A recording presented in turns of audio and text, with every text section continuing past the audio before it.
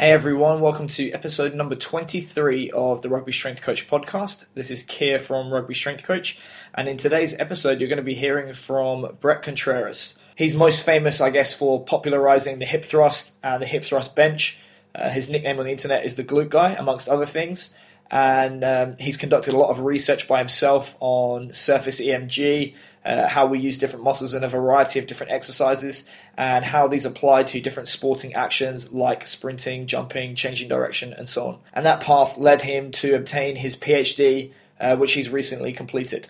In this episode, we talked all about that process. We talked about his different research that he's performed, what the applications may be. We've talked about a few of his internet beefs that he's had with some notable figures like Charles Poliquin, what he thinks being a really good coach constitutes, what his philosophy is, and his direction for the future.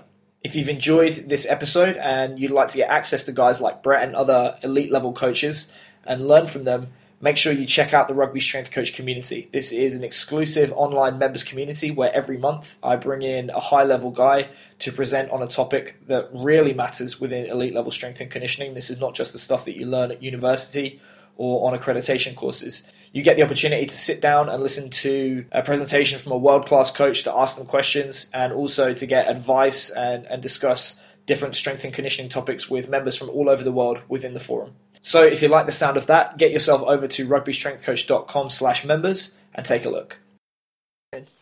I'm doing great. Thanks for having me on. Dude, I appreciate you coming on. I've been a big fan of your work for quite a few years now. Well, I appreciate that. I like it. So it's Dr. Bret Contreras now, right? You should say that. You know, I have former professors who have been like, in New Zealand, I really liked it. That's where I got my PhD. I tried to call a couple of my professors doctor, and they're like, no, call me John. You know, they're not comfortable with that, and I'm the same way, so. That would be the only reason I would do a PhD, so my friends would have to call me doctor. So, give the people a breakdown of your PhD and kind of what you found out from everything. So, here's a funny story. I was thinking about doing my PhD locally here at ASU. I live in Phoenix, Arizona, and but the only professor who would take me on here at ASU, she was doing research on bone density in the elderly, and I'm just like. Like exercise, but still on how exercise affects bone density on the elderly. And I'm just like, I was not very psyched about that. And some of your articles, and you're a biomechanics guy. You wouldn't be happy doing your PhD in physical activity, nutrition, and wellness. You're more of a biomechanics guy. I encourage you to wait till you find a better situation. And then this study came out with Matt Bruggelli, who ended up being my friend. He's now a professor at AUT, but this was before he got hired at AUT, and AUT University is in Auckland, New Zealand. But a study got published, and I remember when it came out, this has been something I had been arguing about online, and I started thinking this way because it just makes sense to me that if you want to sprint faster, you have to put more force into the ground horizontally. Like if you want to go faster forward, you have to put more force into the ground rearward. And I didn't even know that there was this huge debate about sprinting forces. And all the track and field coaches back then, they all agreed that for acceleration, horizontal forces were paramount.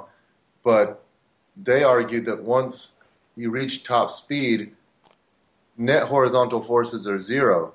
So because they cancel each other out, like propulsive or braking and propulsive forces are equal, then those are net horizontal forces now negligible, and vertical force becomes more important.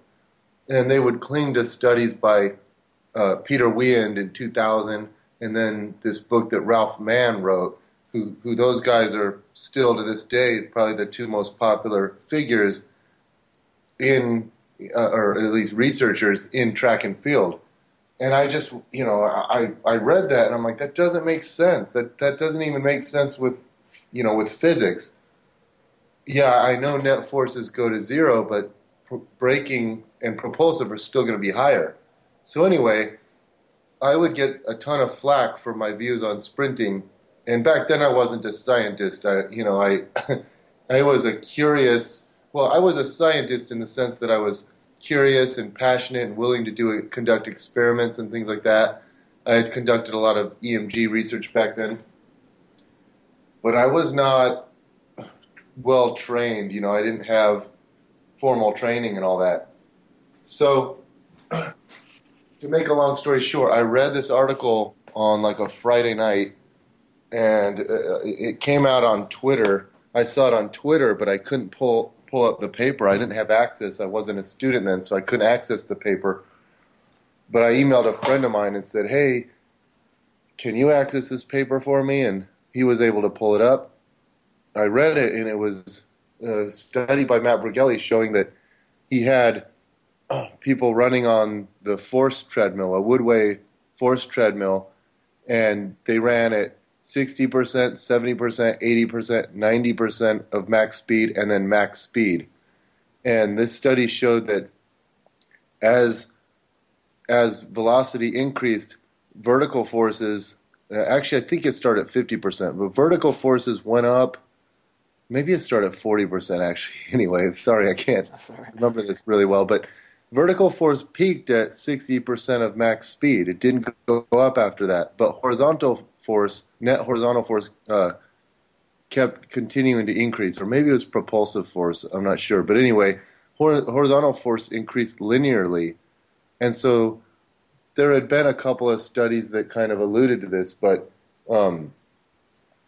now it was a bigger deal. It was like, okay, I emailed Matt Brigelli and John Cronin, the two professors on the study, and I was like, probably very unprofessional because I was just emailing them just to say congratulations about the paper. And next thing you know, Matt was telling me, well, you should get your PhD.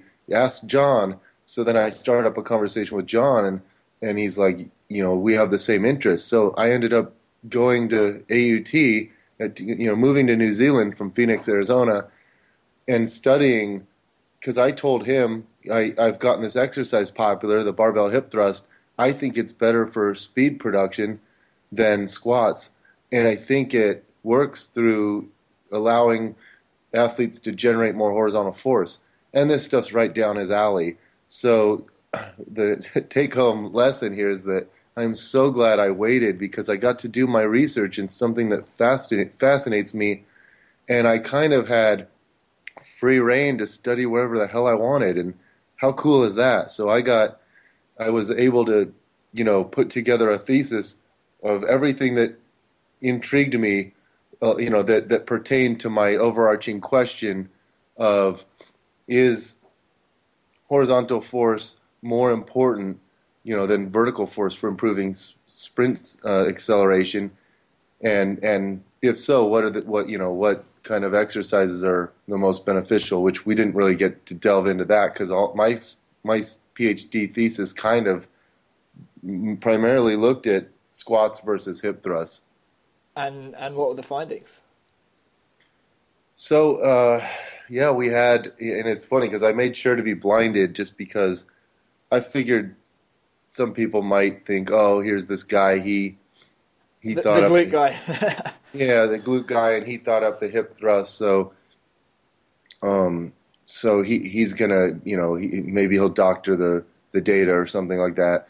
So I was blinded from the training and from, the data collection. And but my friend Travis McMaster and him and another coach, they were involved in it, and it was rugby athletes, but it was male adolescents. So that's why with this, it's one study. We need like 10 studies, but either way, it's really cool that we had the coach of the team was more comfortable programming front squats than back squats, just because he felt that front squats you stay a bit more upright and they were a bit easier for his team to perform. So we didn't compare back squats, it was front squats, but we did earlier in the thesis, I measured the EMG activity of all different types of squats, and you get really, really similar levels of activation in the quads, the glutes, and the hamstrings. Even though if you do a full back squat or a full front squat, the activation is almost identical. I mean, scary identical. It's like down to like 1 percentage point, but you're using lighter loads with the front squat, and so I think that the results would be the same if the back squat had been employed.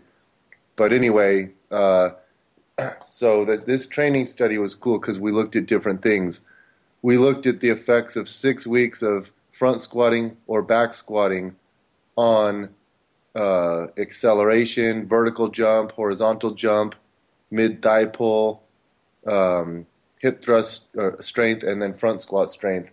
And what the results showed was that front squatting was better for jumping than hip thrusts, and that jibes with my theory, this force vector theory, that vertical exercises will be better at improving vertical tasks that involve vertical power, such as the vertical jump.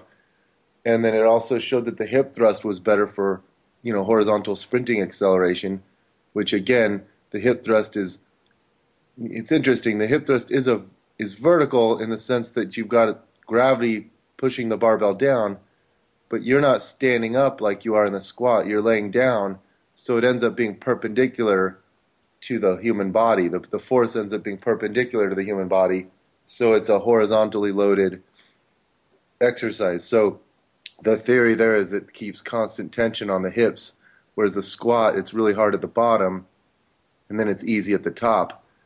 That's just the way that with vertical hip extension exercises, that's the way the torque angle curve works. It's like hard at the bottom, easy at the top. But with hip thrusts, it stays hard the whole way through.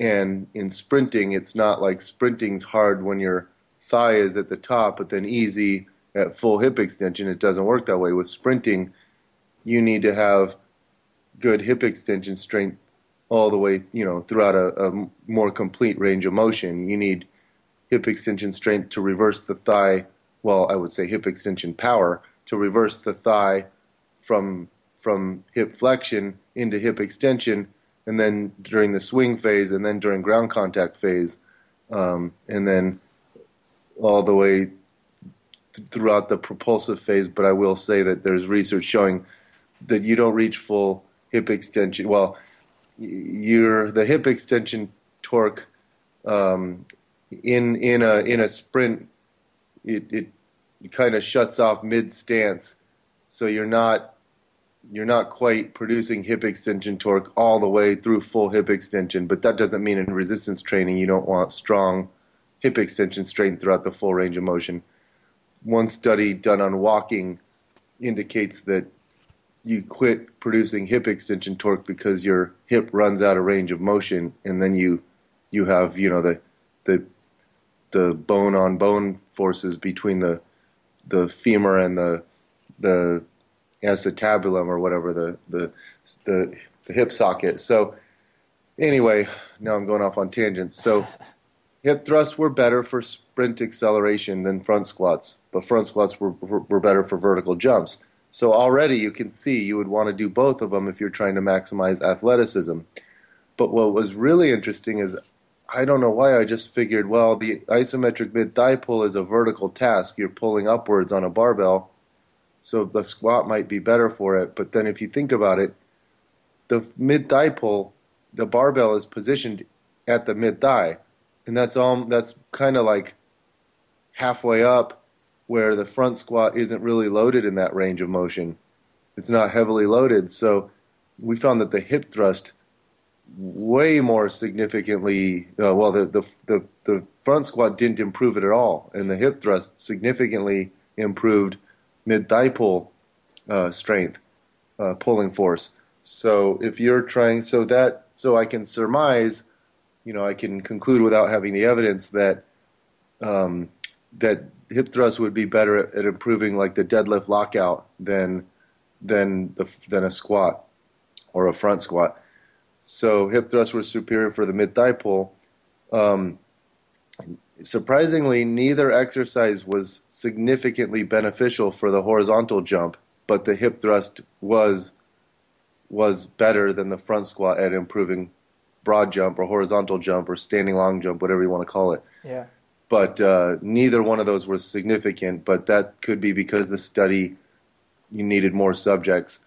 It could have been a type 2 error. But, and then one last thing that's worth mentioning about the training study is that uh, if you do just front squats, you'll still build your hip thrust at about 50% of the rate that the hip thrust group builds their hip thrust, and vice versa. If you just do hip thrusts, you'll build front squat strength at around 50% of the rate as the group doing front squats. So that's kind of cool that kind of suggests that during times of injury, like say someone has a knee injury or a back injury and they can't squat, you can give them hip thrusts and it'll preserve their strength more so than just not squatting at all or not doing any, lower body exercise, which obviously makes sense, but it's nice to have some data. And so that was the main training study. I also did a case study with twins, with identical female twins, and this was kind of cool because it showed that I made up a new test, and I can't believe no one ever thought of doing this test, but basically because lots of researchers have force plates. A lot of coaches have force plates too. So you stand, you position a force plate a few feet away from the wall, and then you just stand so your torso is at a 45-degree angle to the wall. Your arms are outstretched horizontally in front of you, and you push into the wall as hard as you can. And that measures your maximum horizontal force production. And so, yeah. And that's very important in sports. That especially sports like American football and rugby, where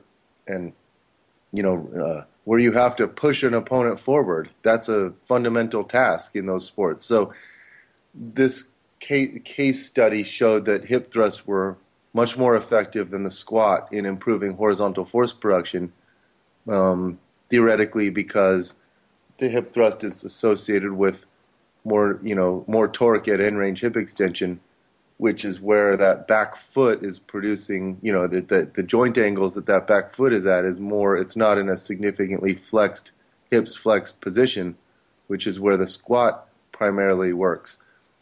And then it also showed that both exercises were effective in building glute mass or gluteus maximus muscle thickness as measured on ultrasound. The squat at around 20 to 21%, and the hip thrust at about 28% in just 6 weeks of back squatting or hip thrusting. So in just 6 weeks, they improved muscle thickness in the gluteus maximus by 20 to 21% in the case of the squat, and then 28% in the hip thrust. And this was a very aggressive 6-week program, though. I really liked it. It was a DUP, a daily undulated periodization plan, and it was kind of high reps because these were beginners. But on Monday, on day one, they did 4 sets of 10, and I think I start off with like 75% of 1RM or something like that. And then day 2 or Wednesday, they did 5 sets of 6 with like 85% of 1RM starting out. And then day 3, they did 3 sets of 15 with like 65% or something. But those were just starting points. I just made sure to bump them up each week. And what was fascinating, these are kind of taller, lankier women. They're like 5'10", twins. So what was fascinating about this is that I found that the squat, it would take a lot longer. So there's a lot more. So what's interesting, in a study, you want to be fair, so you try to equate volume. Yeah. But the squat takes a lot longer to perform because it's, you lower it slower eccentrically, the hip thrust, you kind of just bang it out, which, by the way, we did study the forces of the force and impulse and power involved in hip thrust versus squats. And I didn't give special instructions as to how to perform. They squatted to parallel, and we gave them instructions on how to hip thrust, but we didn't give them instructions on tempo because we wanted to see, rather than telling them lower it slowly or anything like that, we want to see how people naturally perform these movements in the gym.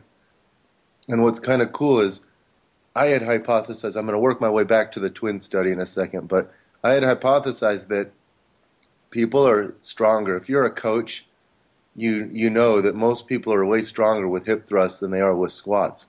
Oh, yeah. Heavier loads. Now, I'm not saying in powerlifting these guys who can squat 1,200 pounds could hip thrust 1,200 pounds, but I'm not talking about,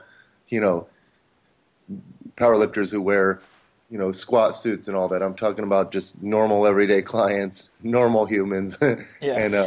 and athletes. You can, my typical clients can hip thrust a lot of times, like 50.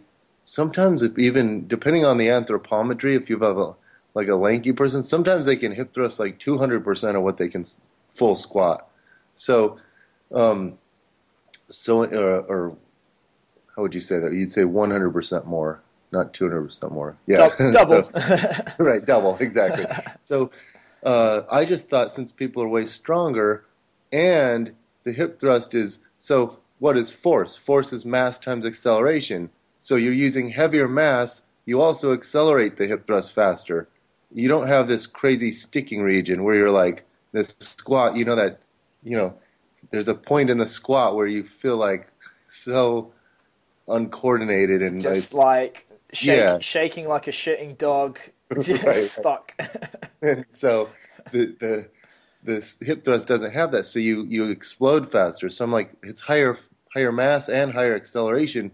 We're gonna have way higher forces, and because think about what is power. Power is force times velocity. So if the force is so much higher and the velocity is higher, then you're going to have higher power outputs. And what is impulse? Force times time. You're going to have, the force is so much higher there because force lays the foundation for power and impulse. You're going to have just the hip thrust. I remember telling my buddy, I'm like, this study's stupid. It's just a formality. I already know that hip thrusts are going to kick the shit out of squats and everything. Yeah. I mean, but that doesn't mean it transfers better. It just means you have higher forces and powers and impulses. But I got the data back, and I'm like, what? And at first I was like, this is wrong. Something happened to the force plate. I'm like, what is going on here? I don't understand it. And then I had to think about what was going on. So the squat got higher on everything. And for two reasons. Number one, the squat has a lot more range of motion. Now, you could artificially manufacture a hip thrust where you use a super high bench and make them go really deep into hip flexion, but then that gets awkward and uncoordinated as well. So that doesn't replicate real world scenarios. So most of the people, they hip thrust off around a 16-inch tall bench. So we had them do it about like how they replicate it in my gym and in most gyms. Now, sometimes you're limited by if you use this bench at your gym, you're limited by whatever benches they have there. But I tried to make it what's optimal. And so, yeah, the squat uses, oh God, what was it? It was 0.38. I can't remember the exact, God, it's been a while. But the squat uses, significantly more range of motion. And then the eccentric force in squats was very close to the concentric force. However, so like going down versus going up isn't that much different on a force plate when you do squats. But in a hip thrust, the concentric forces was like they were like 3 times higher in the concentric versus the eccentric, meaning people use a ton of concentric force and power to power up the hip thrust, and then you just let gravity do its thing. You kind of shut off and just let Yeah. gravity pull the weight down. So You're that not might be that might make it a nice lift to use in season where maybe you're trying to manage that eccentric load a little bit more. right. It has a lot of implications. Now, that's not to say. So if I was with this thesis, I was really I wanted to make it ecologically valid. Like, what do people do in the gym? I, I, you have a lot of researchers who will be like, no, you have to equate range of motion, equate tempo, equate, you know, I didn't want to do that. I wanted to look at how it's really done. So if I wanted to do a study, say I did another study and I told the athletes, lower lower the weight slowly on a hip thrust and don't touch down, reverse the load, um, in midair, right, an inch over the ground, then yeah, I would get way higher forces. But no, I didn't want to do that. I wanted to look at what really does happen. So this does have implications. For example, the hip thrust is mainly a concentric, a concentric only exercise. But if you think about it, sprint acceleration is mostly concentric. Oh You yeah, don't. massive. Yeah, so that may be one reason why it transfers very favorably to sprints, and maybe you can handle a ton of volume on it because you're not, you don't get so much eccentric. But then that would, then since you have eccentric loading, maybe that makes it, and you go a little bit deeper. Maybe that adds. Maybe you get. So when you look at all this, you can say, oh, maybe squat. If you want optimal glute mass and optimal function, you'd want to do both squats and hip thrusts because squats take you deeper and you have more eccentric loading and take you deeper into hip flexion, so that might create more muscle damage in the glutes, which jives with personal experience and my experience as a trainer and coach that you tend to get more sore glutes with squats unless you're unfamiliar with hip thrusts, Yeah. assuming you're familiar with them. Whereas hip thrusts, we measured the EMG in a earlier paper, and hip thrusts greatly outperform squats in gluteus maximus EMG activation and biceps femoris or hamstrings activation. And quads was similar. People think that hip thrusts, don't work the quads much, but they do. It's actually, they highly activate the quads and that makes sense biomechanically for a couple of reasons, probably beyond the scope of this podcast. But anyway, so because you get such higher activation, now activation does not equal tension on the muscle, but there are some studies showing it's pretty similar. You get a fairly linear line. It's not 1-to-1, but Yeah, good luck getting tension without activation. right, exactly. So, um, so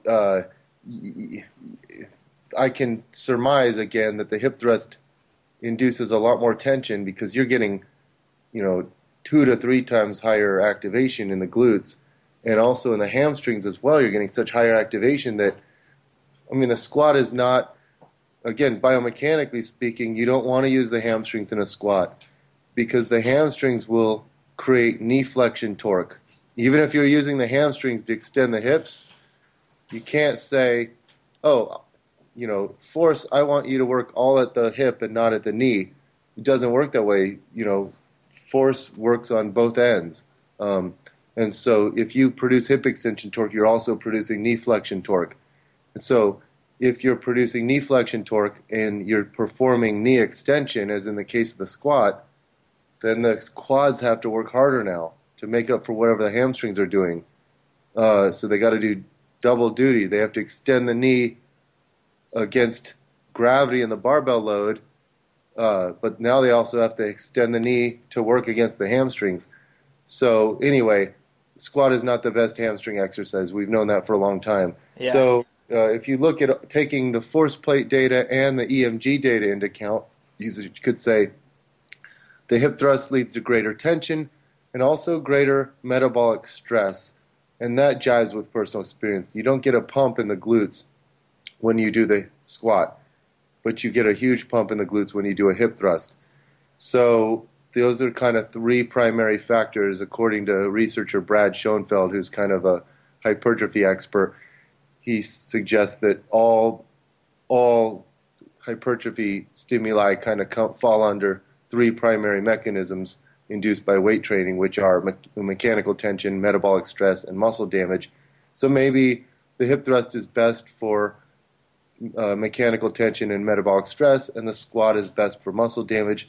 Maybe you get ideal results when you do both of them compared to one or the other. And for function, we showed that front squats worked better for improving vertical jump, whereas hip thrusts were better for improving acceleration. And so you would want to perform both of them for functional reasons as well. Yeah. And then there's how does hypertrophy affect function? Obviously, there's a relationship there. If you want to produce the most force possible, you're going to care about hypertrophy. Maybe not for pure power sports, but sports like rugby, you need a good blend of force and power production. You need to be strong at all points along the force velocity curve. So back to the twin study, and then I'll wrap up my PhD. Yeah. The twin study was cool because this wouldn't be the same in all people because they're very tall, like I said.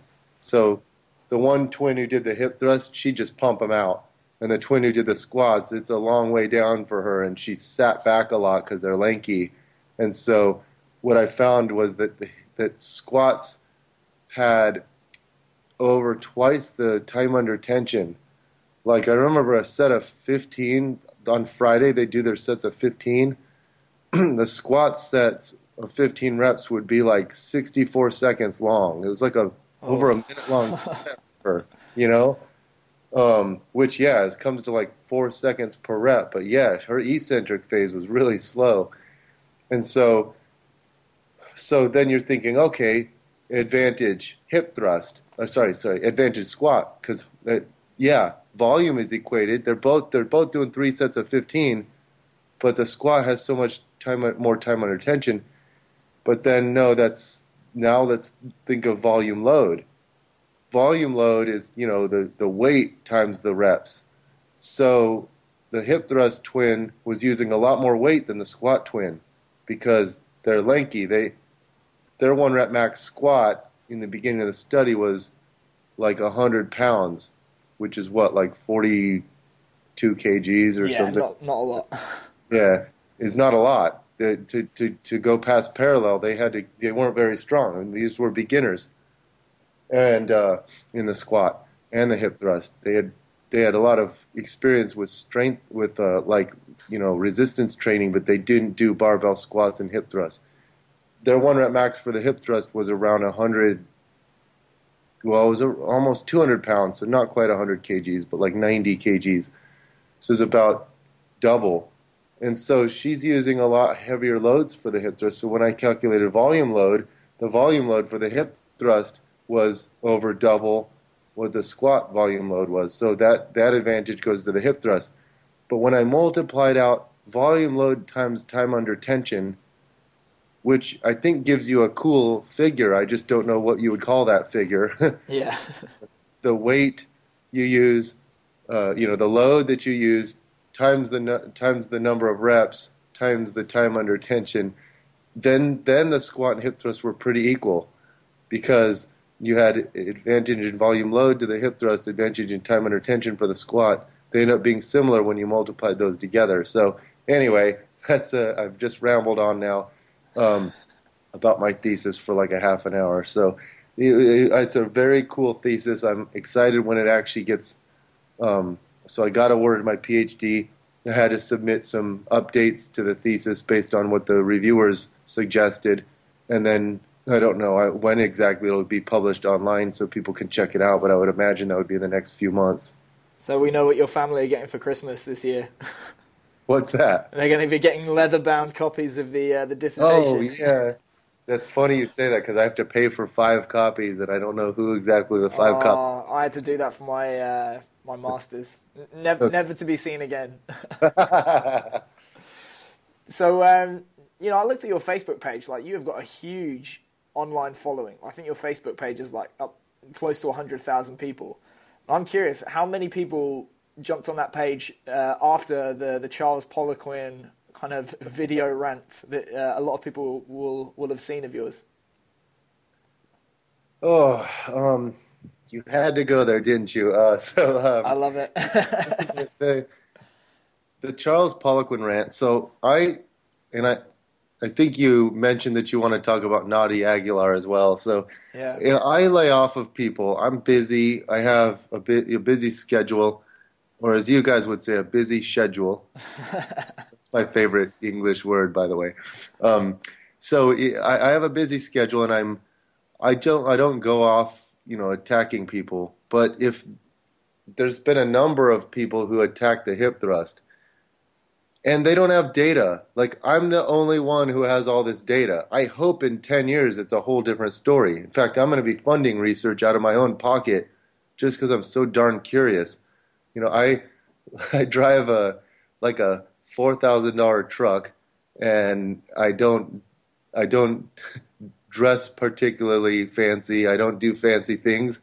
I'm mostly at home working on things. So if I make money, I can I can use that to have other researchers conduct really high quality experiments and studies that we can publish and learn more, because I have so many things I want to learn about. A lot of them involving hip thrusts. A lot of them just we don't have a lot of research on functional training. Like, functional training is a real thing. When you hear functional training, you think of all these stupid, wobbly, unstable exercises. That's not functional. To me, functional training is how do rugby players train? How do NFL football players train? How do track and field athletes train?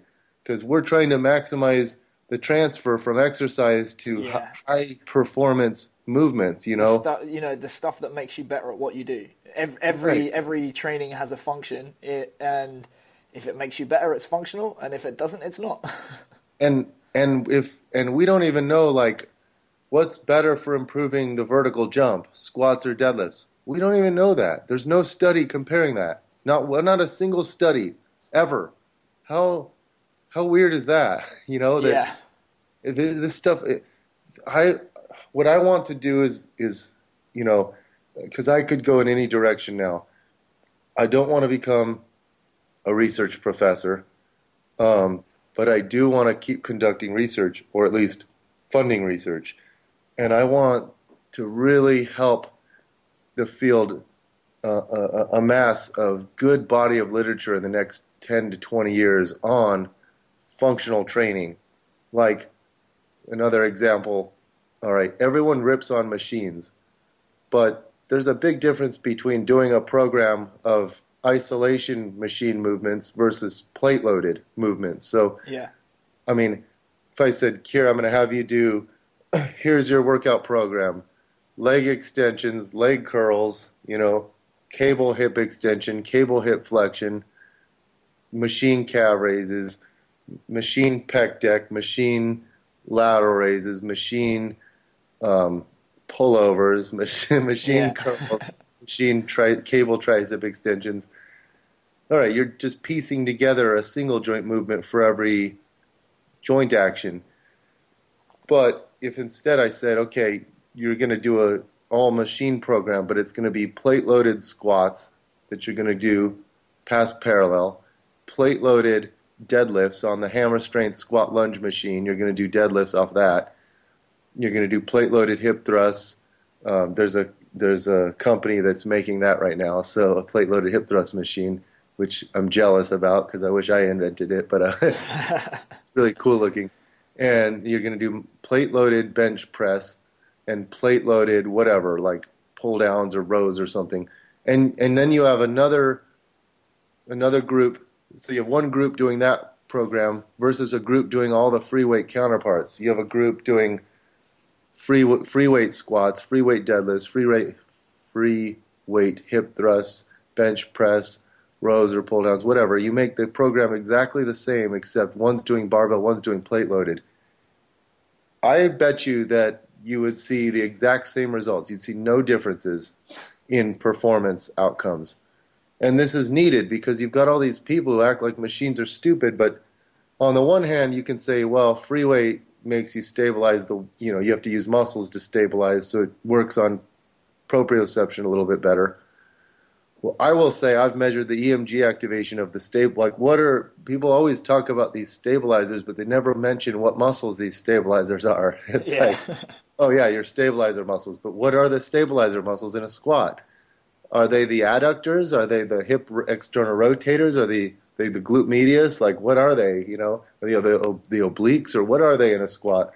So I've measured adductor and gluteus medius and external oblique activity during both free weight and plate loaded squats, and not just stabilizer. I've also measured quad and like vastus lateralis, biceps femoris, gluteus maximus, and they're the same. They're the same in free weight versus plate loaded. So you're getting similar activation. That's not to say that yes, in one of them in the plate loaded it's stabilized for you, but that could be a benefit or a drawback. It could be a benefit because you could get people to use heavier loads and not fear the movement as much, especially taller, lankier athletes. So anyway, my point is you could make the argument that, people can use heavier loads and they're not as afraid with the plate loaded versions. Or you could say it builds proprioception better or something doing free weight because it's not. But it's funny because we'll use the argument that, like, coaches will use the argument to say free weight you should not do squats or deadlifts on a BOSU ball because you want to use heavy loads. You don't want to be limited by being unstable. Yeah, but a machine is the heaviest load of all. Right. So, but then they will not use that same argument with like a plate loaded machine. So anyway, my whole point isn't because I want to spread the pop. Well, I guess I do. I would love it if I was a strength coach, like a professional strength coach, and that was my full-time, job, and I could design my own facility. I swear there's probably 50% of coaches that you could say to them, I'll give you a free line of plate loaded, equipment, and they'd say, nah, I'm not. It's like they'd be like, I don't want that clogging up my room. I'd rather have more room for Olympic platforms and squat racks or something. Glute hams and reverse hypers. Yeah, right. Glute ham raises and reverse hypers, which, by the way, I always look at. I'm not trying to plug my own hip thruster here, but I think out of the hip thruster, the glute ham raise, and the reverse hyper, I think the hip thruster is the best. I really like reverse hypers, though, but glute ham raises, I think, well, I know all the research on the Nordic ham curl, and I know knee flexion exercise is very important for building strong hamstrings. But I do think the hip thrust is the best, and I never see, you'll see 10 reverse hypers in a row. You'll see 10 ham raises in a row. You never see 10 hip thrusters in a row. And I think athletes would see better results if more hip thrusters were. My personal issue with the research on Nordics is that the vast majority of research into Nordics appears to be done in soccer players who traditionally are allergic to iron and sweat. And what you're generally showing with that research is that if you do something, it works better than nothing. So normally those guys are doing no direct hamstring training anyway. And when they do Nordics, the rate of hamstring injury incidence goes down. And to me, that seems logical. But I suppose if you look biomechanically at the characteristics of a hamstring pull or tear, they're so distinct from a Nordic hamstring curl that I don't see how that transfer could continue beyond the first, for example, year of training. Yeah, well, so it's funny you say that because this is a topic that, so Tony Blazevich, he's in Australia out of ECU.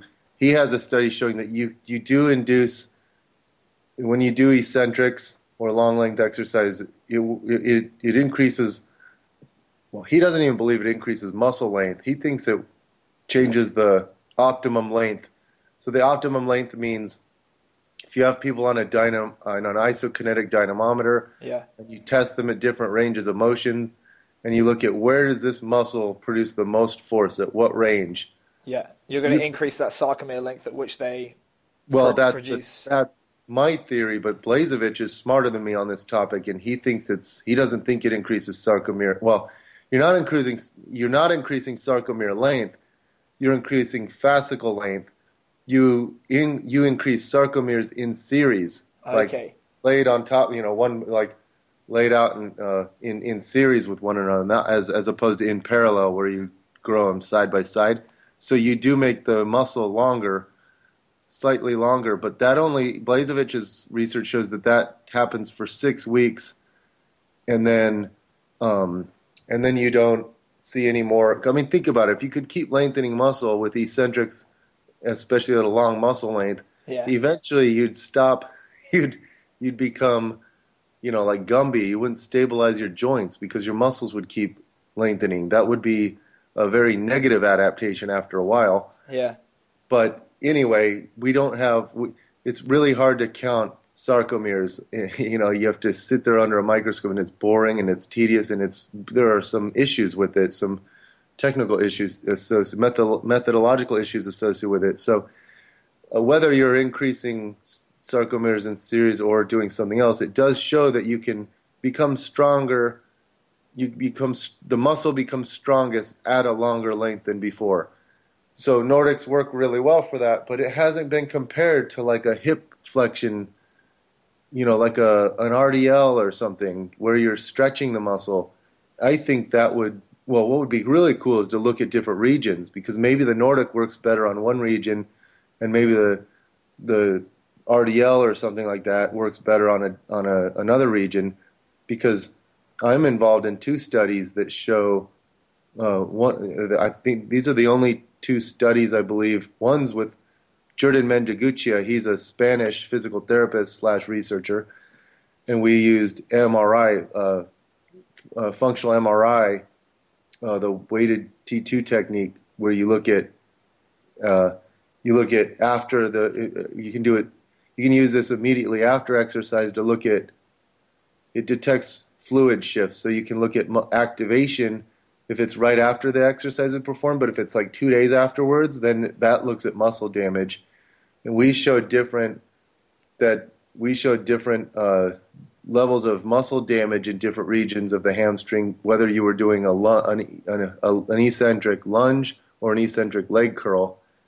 And then Brad Schoenfeld and I did a study using EMG where we looked at the stiff leg deadlift versus the lying leg curl, and we showed that both exercises achieve similar hamstring activation in the upper hamstrings, but the lying leg curl was better at activating the lower hamstrings. So maybe you get different adaptations, but anyway, now I always go off on these crazy tangents and forget to work my way back. Anyway, my whole point initially was that we need more research on functional. We need to know, all right, what exercise is best for improving agility? Let's just say, think of the squat, the deadlift, and the hip thrust. What's best for improving agility? I think it's the squat, because you use a lot of knee extension torque to change direction, to cut left to right. But now I'm assuming agility is left to right, whereas agility is just changing direction. You have front to back, but I think there's a lot of knee extension, even in decelerating from sprinting forward and decelerating. You're using a ton of knee extension, eccentric knee extension torque. So I think the squat's probably best for improving agility and change of direction.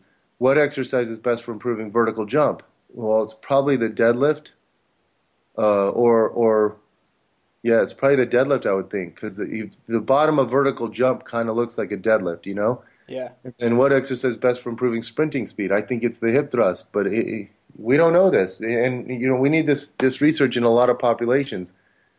So I plan on conducting a lot more research over time and being committed, and it's a pain in the butt. Like, people don't understand how much work is involved in conducting and publishing studies.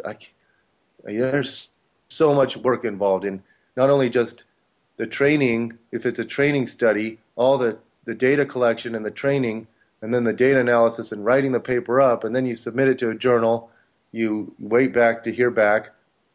If they like it, you've got a couple rounds of peer review to satisfy the peer reviewers, and it's it's months and months of work. Yeah. You've put me off. I was thinking about applying to do a PhD, but the more I hear, the more scared I get. Well, but what's nice is when you're getting a PhD or when you're a research professor, you have access to this equipment. So you have, oh, cool, I can use the force plate, I can use the EMG, I can use the isokinetic dynamometer, I can use the ultrasound, I can use this or that. And you have an easier time of obtaining research subjects. So you can either put out flyers and say, hey, I'm conducting this study, I need volunteers. You can reach out to your peers, and you have access to a lot more people on a university setting, or you can go contact a coach and say, hey, are you open-minded to collaborating on this? But for me, I am just a personal trainer / blogger out of my garage here in Phoenix, Arizona. I've got a 4-car garage. It's probably the best garage in Arizona. It's one of the best garage gyms you could ever dream up. But nevertheless, it's really hard for me to get subjects. It's hard for me to have the time to carry all this stuff out. Hence why I'd like to either hire researchers one day to work for me, or just continue having other researchers, because some of these researchers have these amazing labs, but they're limited on funding. So I can just, pop them $7,000 and have them conduct the study for me. So that's why I want to make more money, so I can keep conducting more research and keep making a bigger impact on the field. Now, I just remembered why I got off on this tangent. We're talking about Charles Poliquin and Nadia Aguilar. Yeah. Both of them bash me and the hip thrust. And imagine being in my shoes where I'm like one of the more scientific bloggers out there who tries to be committed to being evidence-based. And it's a tough role as being a flashy blog. If you want to be a popular blogger, I mean, I sit there, I see some of my, not colleagues, they're not my colleagues, some of my competition or whatever. I guess some of your peers. Well, I watch some of the tactics these other people use, and they overhype things and overdo it on the marketing. And maybe some people think that about me, but I honestly don't think I do that. And I try to be very. But then on the other hand, you could just never say anything until you have tons of research data. You could never speculate about anything and stay in this nice little research bubble where you never make a single claim or speculate or go out on a limb and try to hypothesize about anything. In which case, who wants to follow that guy who's so scared of his own shadow? So yeah, being it has to come with a caveat. Like, I think I'm nowhere near your level. Kind of backing things up with evidence, so I have to be really cognizant of every time I speak to someone. I just kind of leave the asterisk there and say, listen, I could be wrong about this, and I say I'm allowed to change my mind. But I think that's exactly Poliquin, it's my way or the highway in my experience. Yep. And so that's what he was bashing the hip thrust, and it's all out of jealousy because he doesn't have any data. I don't even, looking at him, I don't think he's ever done a hip thrust. Like, you think about it, what do you have to do to know an exercise? Think about if you were like back in the, early 1900s and you've never seen someone doing a squat before, and you've got these talented athletes you're training, and all of a sudden you walk in and you see someone doing a loaded back squat with like 150 kgs, squatting full range of motion. Your first instinct would be like, oh, you'd be scared of it. Yeah. And then, so say you go, oh, I'm going to try that. And you walk up and you put the 150 pounds on your back, 150 kgs, the 330 pounds on your back, and you go to squat down and it hurts your knees and it hurts your back, and you're like, oh my God, this is so dangerous. Don't ever squat. This is stupid. It didn't even feel functional. It felt like it's going to destroy me. Think about that. Or the same with the deadlift. If you've never, you have to take the time to ingrain proper movement patterns and learn good forms. Start out with body weight, add load, get strong yourself. Note the effects. Note how it and collect data. Note how it affects your sprinting, your jumping, your agility, your force production, your rotational power. Take note of that, and then start collecting the same data with clients and athletes that you train. And after a couple of years of this, you can become very smart about an exercise. Notice all the work that is entailed. It's not just looking at exercise and going, oh, that's stupid, or gee, I'm jealous of this guy because he's getting popular, so I'm going to bash it. That's the antithesis of a good science, and you actually do more harm than good. You actually would be better off not even being in the industry because you do more harm than good. And that's what these characters do. I don't to me, everything's science. So I don't look at things and go, oh my God, that's so stupid. I look at things, I always try to teach people. Like I just had a seminar that I did this weekend, and I always will say, all right, everything you want to have a large toolbox, and everything has its place. And you might use your hammer every day, and you might use this electric sander only once every month or something, but you want to have them both. You want to have a large toolbox just so you don't have to make a separate trip. You want to have a lot. There's so many different situations that arise. Yeah. So like those whole body vibration platforms, I think it's stupid to do. Like I see people doing glute bridges off of them. Well, I have a study showing that the glutes are too far away from the feet to they don't increase their activation or anything from the vibration. So they're doing glute bridges off of these, and that's useless. It also is less load on the body because your feet are elevated. I like feet elevated glute bridges. If people are too hamstring dominant, I like putting a band around people's knees and having to do feet elevated glute bridges for high reps if the goal is to induce glute hypertrophy. Or again, if I'm trying to teach them not to be so quad dominant in a glute bridge hip thrust pattern. So yeah, I do like those for various purposes, but you are using less load on the glutes. There's less load on the hips, the same as if you were doing a torso elevated push-up. It's less body weight. So I see people doing that. I'm like, okay, that's silly. Don't use the whole body vibration platform for that. Use a barbell and a bench and elevate the shoulders, not the feet. However, there is some research indicating that whole body vibration training can be effective for tendinopathy. So if I was to, say I was a strength coach and I would encourage my physical therapists or whatever, athletic trainers, whoever I worked with to look into this and say, what are the protocols that seem to be effective? Because I don't know the protocols. I don't know the frequency and the time. I'd have to be like making up my own protocols. So I try to look to the research, but I wouldn't just never use this thing. But I will say my initial bias is to go, God, these things are like $10,000, and you know how much good strength training equipment you could buy for that much. But anyway, as a researcher, I have to look at things and say, what is the value that it brings, and what scenario is this useful? People will go, leg extensions are useless. They're so stupid. Don't ever do leg extensions. Those articles where you'll read where it's like sheer force. Well, they'll go 5 useless exercises, and it's always like the leg extension, the crunch, and people tricep kickback. Yeah, something like that.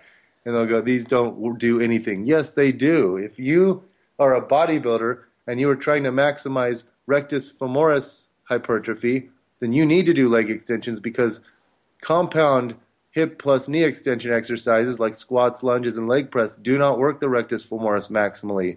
You need the leg extension maximizes rec fem muscle activation. So yeah, there's a few studies showing that it greatly outperforms squats and leg presses and lunges. The bilateral, the compound knee and hip extension movements. So for rectus femoris hypertrophy, but also what if you're coming back from a serious injury and you're not ready to squat yet, but you can do light leg extensions just to get the motion going, What if you're a bodybuilder and you just squatted and you're crushed, but you want to induce more metabolic stress in the quads? You want to pump out some high rep leg extensions to get a good pump and burn in the quads, then that can add to hypertrophy there over and above what squats already do without taxing the body too much, without beating up the CNS. So everything has value. Maybe it transfers. Maybe it's useful to include in a soccer, for kicking. I know kicking is hip flexion and knee extension, but maybe it can be useful for that. I haven't looked into that as much. But my point is, to me, a good practitioner tries to be evidence-based, and they base their knowledge off of a combination of things they learn in the gym, training themselves, training other people, learning through like reading and talking to other coaches and attending seminars, and what the research has to say, and you weight things accordingly. And so these guys have not conducted studies on hip thrusts. They have not taken the time to learn hip thrusts. And I do the same thing with squats and deadlifts. When people bash squats, when people bash deadlifts, I defend it, and it enrages me, because I'm a scientifically minded person. I want people to be doing these good exercises, and when they don't, I actually defend everything. I defend single leg exercise. I'm a defender of exercises. I've written a ton of articles over the years defending exercise. So I look at the guys who bash exercises just to gain popularity. They're my enemies. They're charlatans. They're just they're bastardizing science just to gain popularity. So that's why I did that. I don't just go off and attack people, but it's especially comical to me when people come attack me and I look at their stuff and I'm like, what's that saying, Kier? Like, don't throw stones if you live in a glass hut or something like that. Yeah. Well, to steal a line from a favorite comedian of mine, regardless of where you live, the policy should just be don't throw stones. Yeah, there you go. So, don't throw stones, but especially if I can look at your material and it's laughable, the claims that you make, I could have a field day. But what's interesting is that, because you said, how many more followers did you get? I actually think it makes me look bad when I do that. It makes me look bad. It's like they say, there's another quote, never wrestle with a pig, because when you wrestle a pig, both of you end up getting dirty, and the pig loves it. And if you think about it, no one will ever debate me. I've challenged so many guys to debates, and it's so funny to me because, the field of resistance training, it's kind of funny. Who gets attracted to become a strength and conditioning expert? Well, a lot of times it's these guys who excelled in the weight room. It kind of formed their identity. I'm a big, strong guy.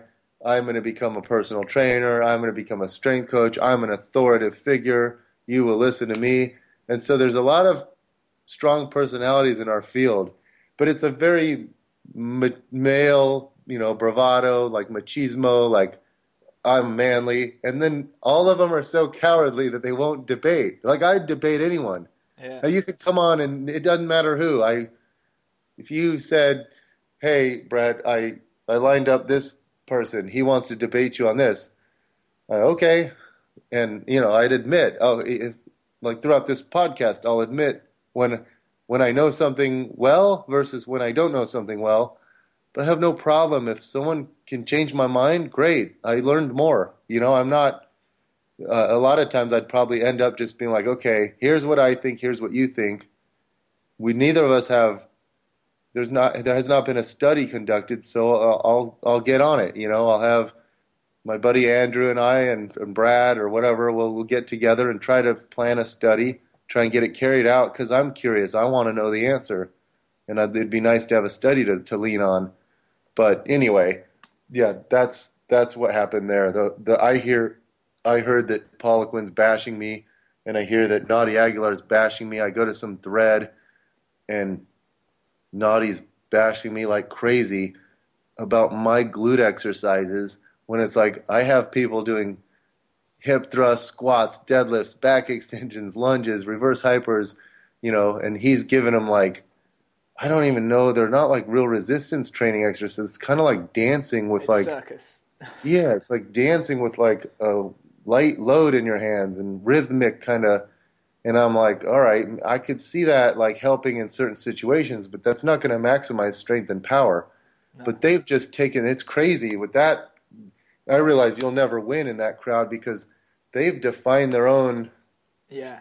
It's like if you say something on Facebook about functional patterns or whatever, you'll have like 10 of their minions come after you, and their method of arguing is to look up your like go through your profile pictures and Yeah. find pictures of you demonstrating poor posture, and they'll post that in the comments, and everyone starts laughing at you at your posture.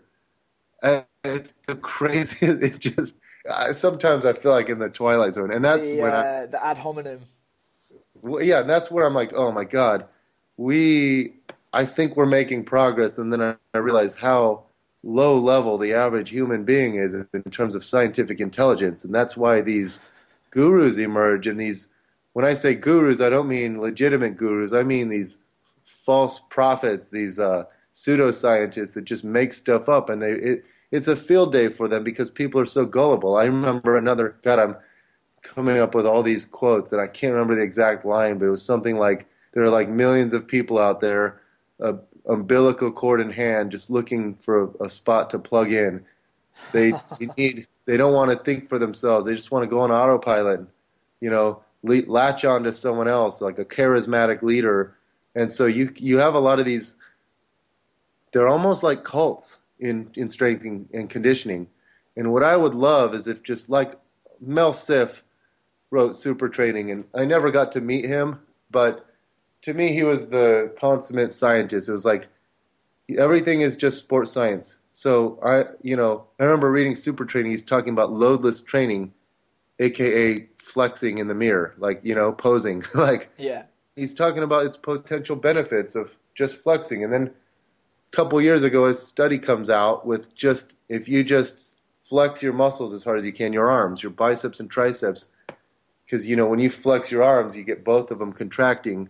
You get the triceps. You're flexing your bicep, but the triceps will co-contract, and it showed that it built strength, it built hypertrophy and strength, just flexing your muscles. So, and can this help with neural things? Can it help people activate muscles better?